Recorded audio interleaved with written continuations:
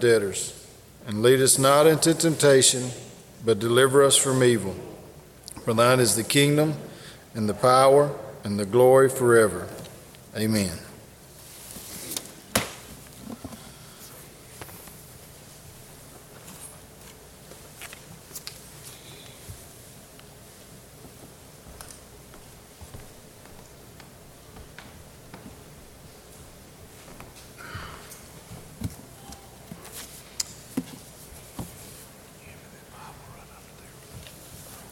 He's coming back to preach. I don't know if I can make it through.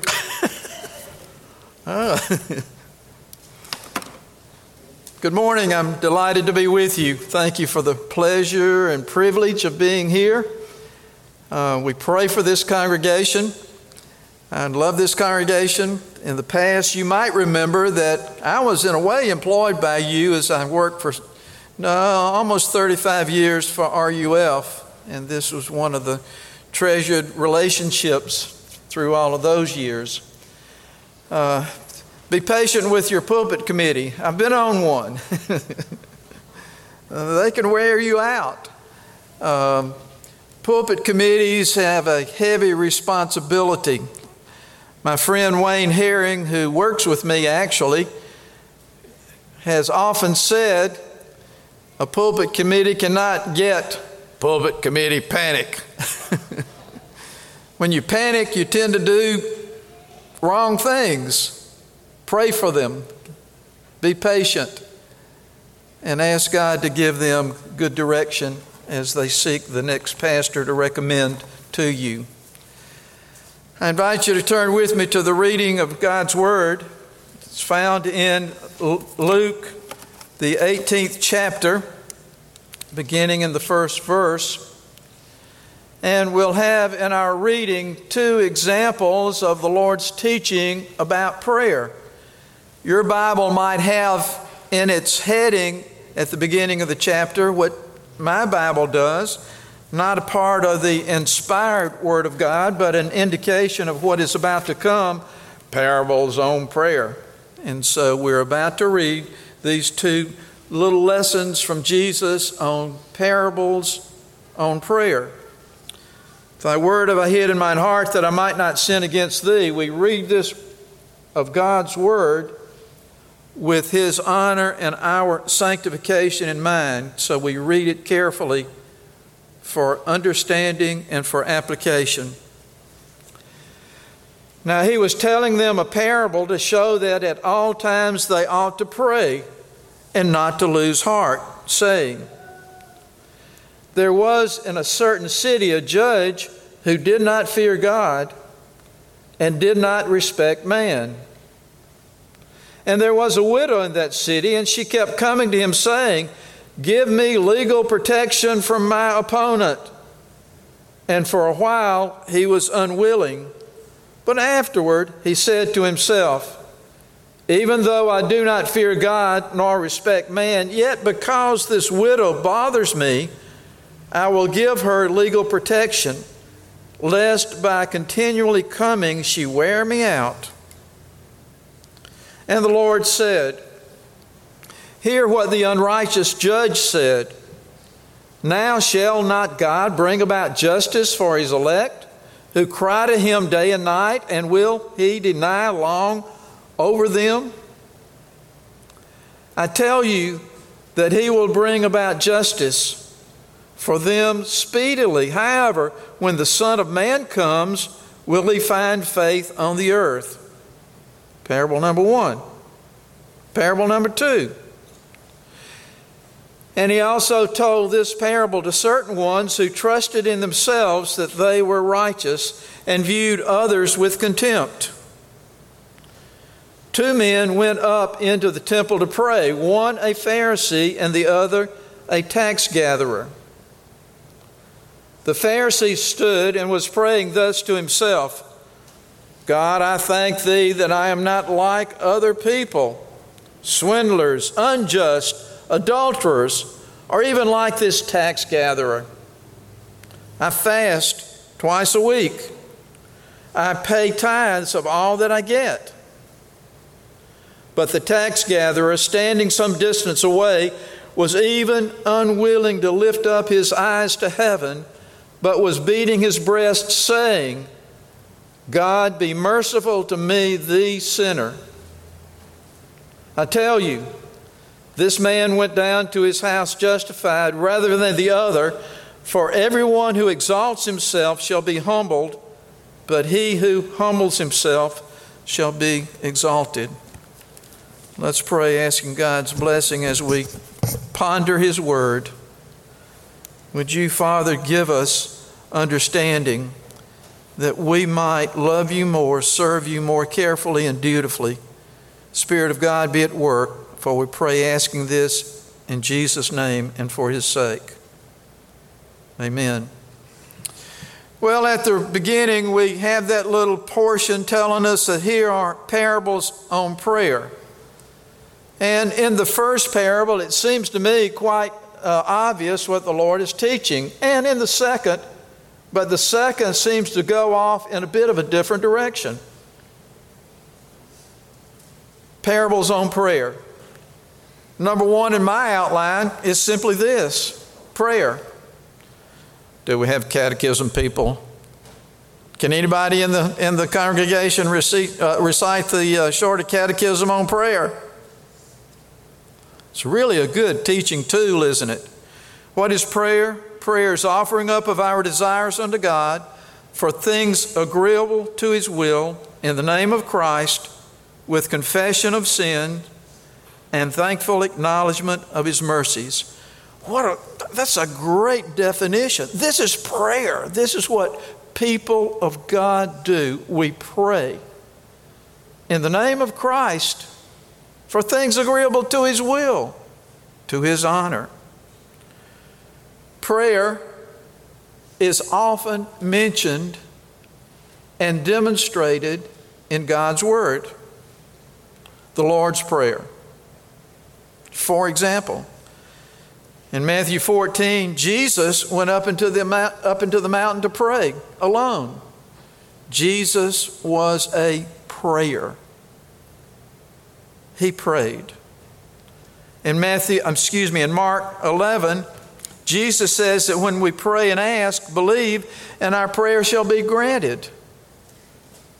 Pray, and God will respond, pray.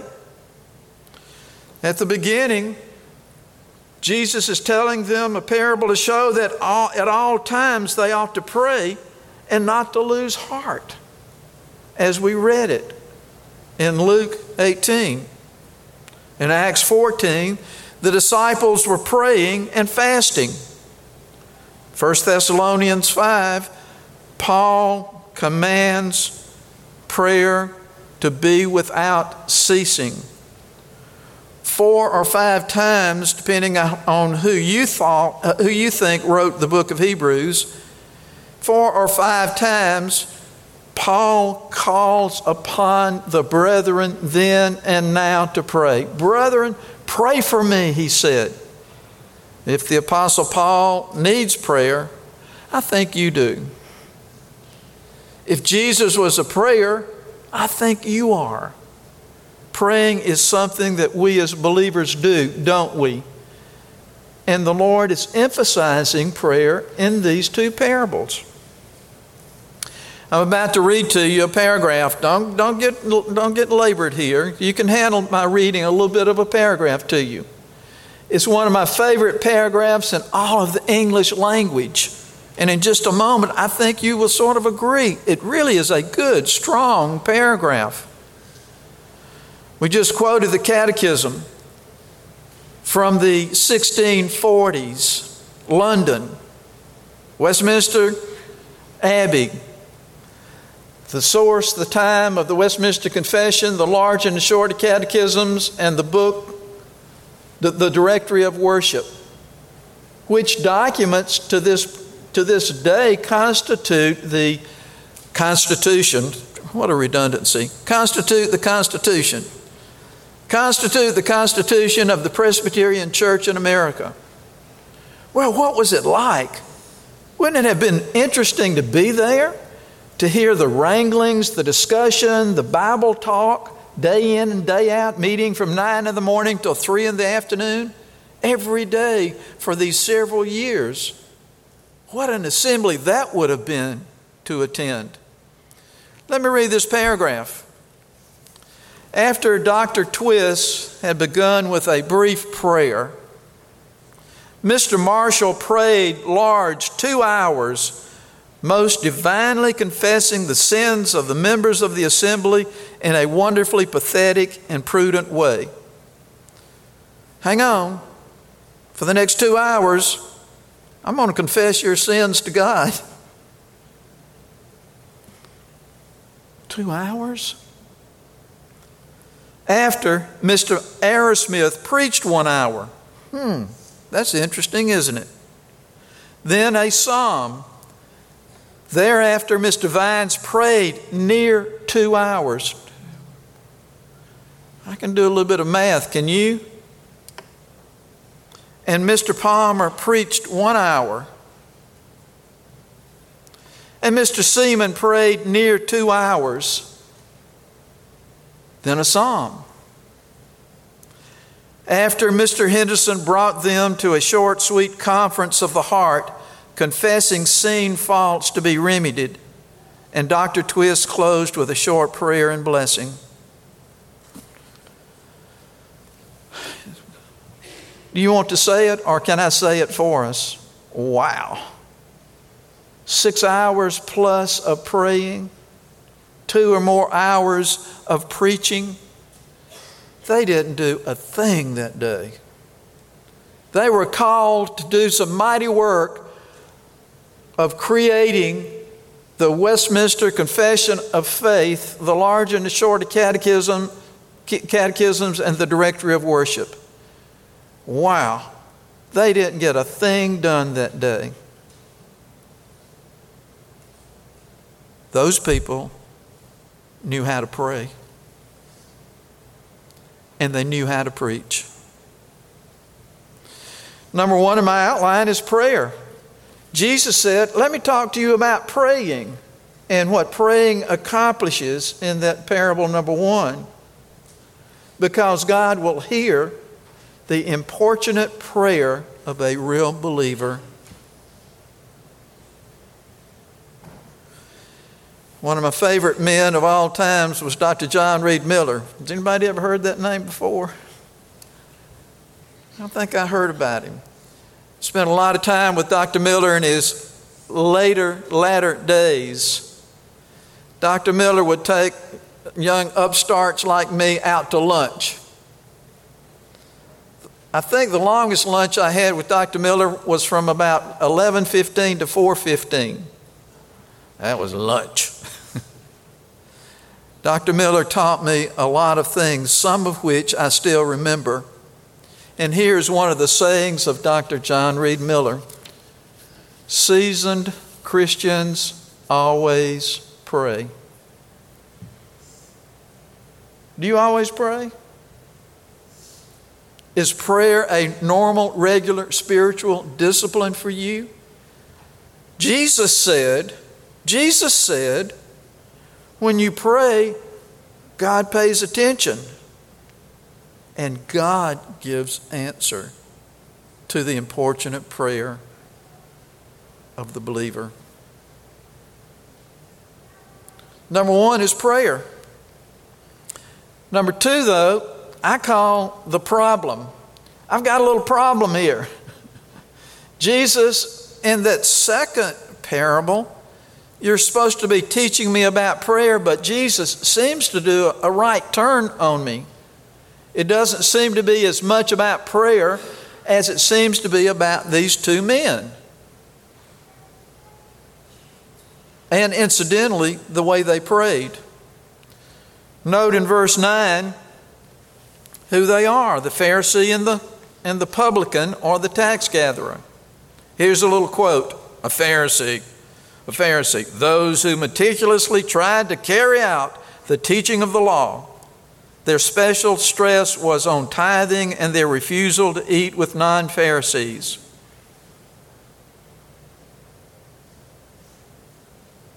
I give you a hint already. I didn't know what was going to be in the bulletin about me, but I was born in Kosciuszko. Don't take this in the wrong way. Take it only in the right way. I think I was born in youth fellowship. I think I've spent a lot of my life smelling the air in church sanctuaries and fellowship halls. You have too. And you and I have a tendency to be old, highfalutin legalists, don't we? We have that tendency, don't we? My person in this parable, the one with whom I identify most, and you do too, I think, is the Pharisee. The publican, a tax collector or custom collector on behalf of the Romans. The system was very open to abuse, to extortion and malpractice. They were generally hated and thought also to be ceremonially unclean because of their constant contact with Gentiles.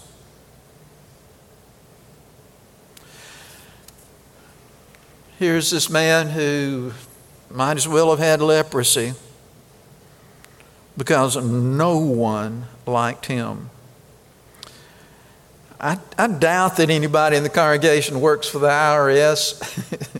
If you do, take what I'm about to say with a grain of salt, okay? I'm not sure I'd like to be employed by the IRS. I'm not sure I like as much taxation as comes out of my supposed earnings. Do you think those people felt any differently back then? Especially because these tax gatherers at will could pillage from the people. Well, one was a very proud man, wasn't he? Proud men, one man wrote, proud men exalt themselves as rivals of God. Take a look at how good I am, the Pharisee was saying.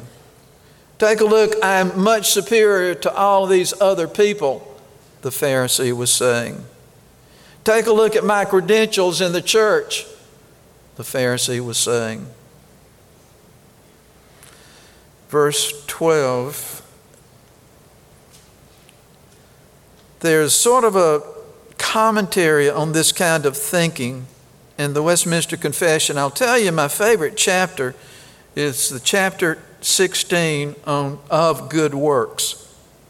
I think it is so helpful when it comes to sanctification. How are we supposed to be living?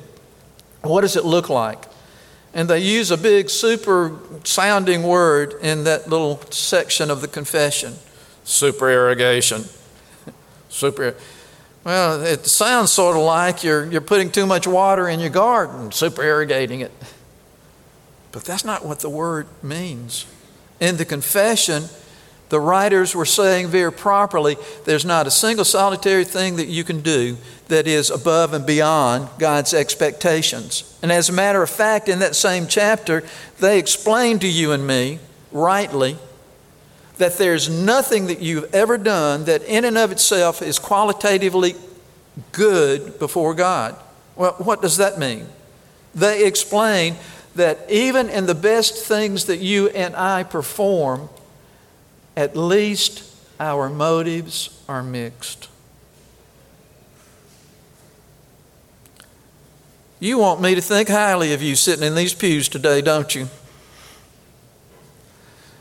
I want you to think highly of me, don't I? When the time of worship is concluded, don't we? Supererogation. And they say there's nothing that you do this side of heaven that is qualitatively, absolutely pure in the sight of God. They're explaining something to us. Our absolute dead level best would only be in accord with God's expectations of us. But the Pharisee says, I fast a couple of times a week. The Pharisee says, I give and I give. Aren't I good? How good are you? How good do you take yourself to be? You see what Jesus has done for us? I thought, this is going to be a parable about prayer. The first one was, but Jesus does a right turn here to explain, really, it's a parable about me. And it's a parable about you.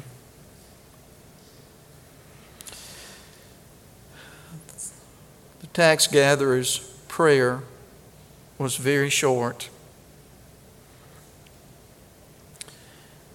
He says, God be merciful to me, the sinner. What a prayer. What a prayer. There you have it. What a prayer. One man said that all of theology is wrapped up in that one little bitty short prayer. Because the man is emphasizing who God is in his own heart. The man is realizing who he is before God. And he's even more specific than you and I are in the way we take a look at our sin, isn't he? I had a wonderful English teacher, did you? She was tough. 11th and 12th grades. Over yonder, my parents had moved to Yazoo City. If anybody knew about Miss Naomi Parker, you would say, Bebo, I get it. I think she was 113 years old. She could have played linebacker for the Packers. She was tough. She made us learn sonnets and do all of those things. And she made us learn grammar, whether I speak perfectly with it or not. I come fairly close. But she taught us clearly the difference between a definite and an indefinite article.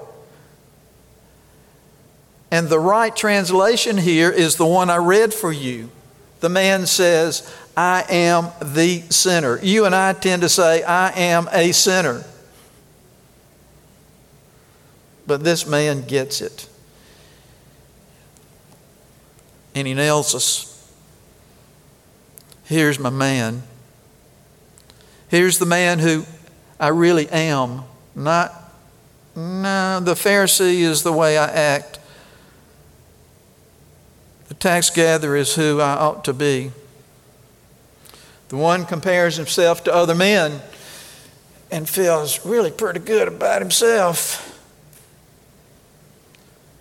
The one knows where he stands before God. And he declares himself to be in great need of mercy because he is the sinner. And we have one or two of those sitting in the congregation, don't we? Is he you? Well, one is a proud fool. He has to come to true repentance to confess himself before God, doesn't he? And don't we? And don't we in worship have an expressed confession of our sin? And do we often have a true confession of the sin that we committed? Not to cast myself in the Pharisees category, but I said something really stupid last night in a text to a friend. I said something just plain stupid. Have you ever said anything just plain stupid? I do that. Guess what I had to do this morning? Before I left the house, I had to ask him to forgive me for saying something just plain stupid. Are you ever plain stupid? Yes, you are. Let me just admit it for you. Because you are a sinner just like I am. And I'm coming to identify with the point of the parable. Number 3 in my little outline, the points get shorter. The points get shorter. Number 3 in my outline is the parable. Every man is more or less the Pharisee. But Jesus is pointing out that whoever learns to know himself as God knows him, not as comprehensively as God knows me, but the further I go, the more I understand about me. The man who is understanding himself standing before God is more like this publican, this tax gatherer. And now I've switched teams. Have you switched teams? I first was on the team of the Pharisee, and in looking back, I identify with him. I identify with him. But the new team leader is this man who is the sinner. The Reformation, you might reflect on, agree with, assume. The Reformation was a time of the triumph of the publican's humility versus self-righteousness. Sola gratia, sola grace, sola fides, sola faith, sola Christos, Christ alone.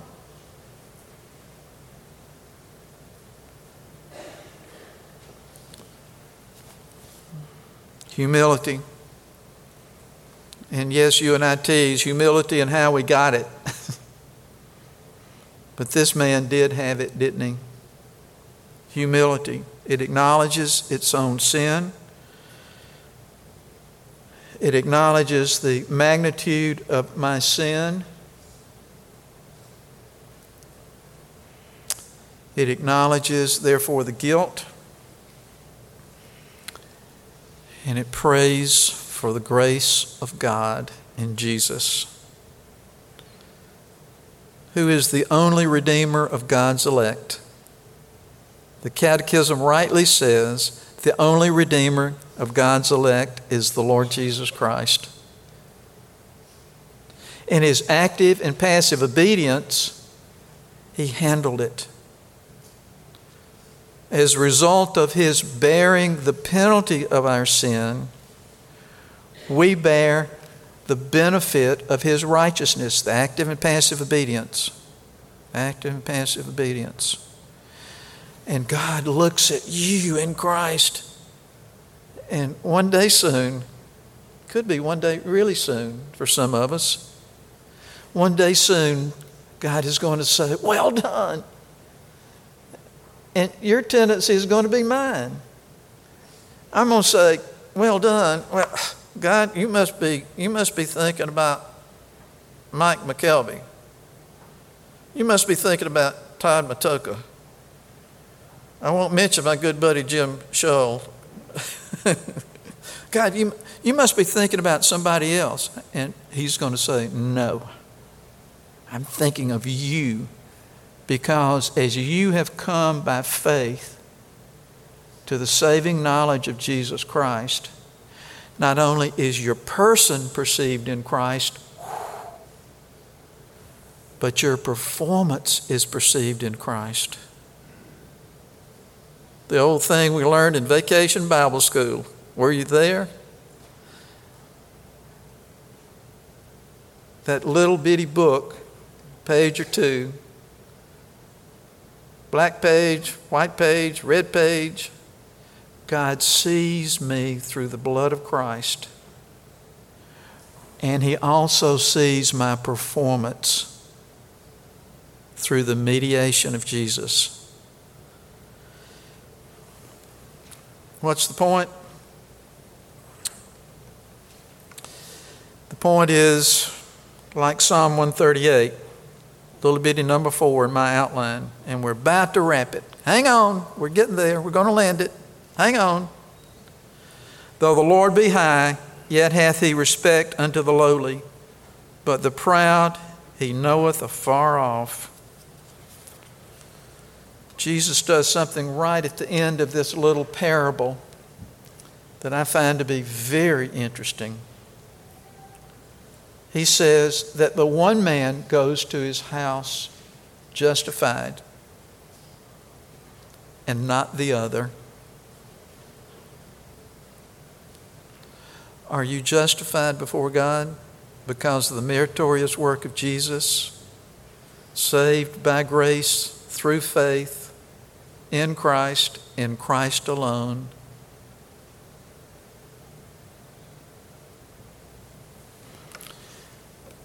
If we get it, here is a cure that Jesus offers up, a cure for spiritual pride, and an offer for us to hang on to the gospel as the Spirit of God is at work in you, causing you to will and do of His good pleasure. It's all about Jesus.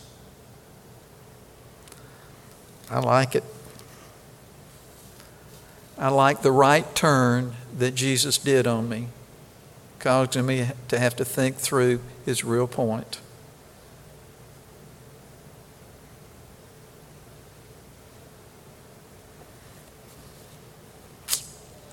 Let's pray. God, our Father in heaven, Spirit of God at work even at this moment as people here, there, and yonder are worshiping. Spirit of God who is at work, would you, sir, not only be changing hearts, but growing hearts welling up with the love of God in Christ, that we might sincerely seek to honor, love, obey, serve you, because you have redeemed us by that active and passive obedience. For we pray in Jesus' name and for His sake. Amen.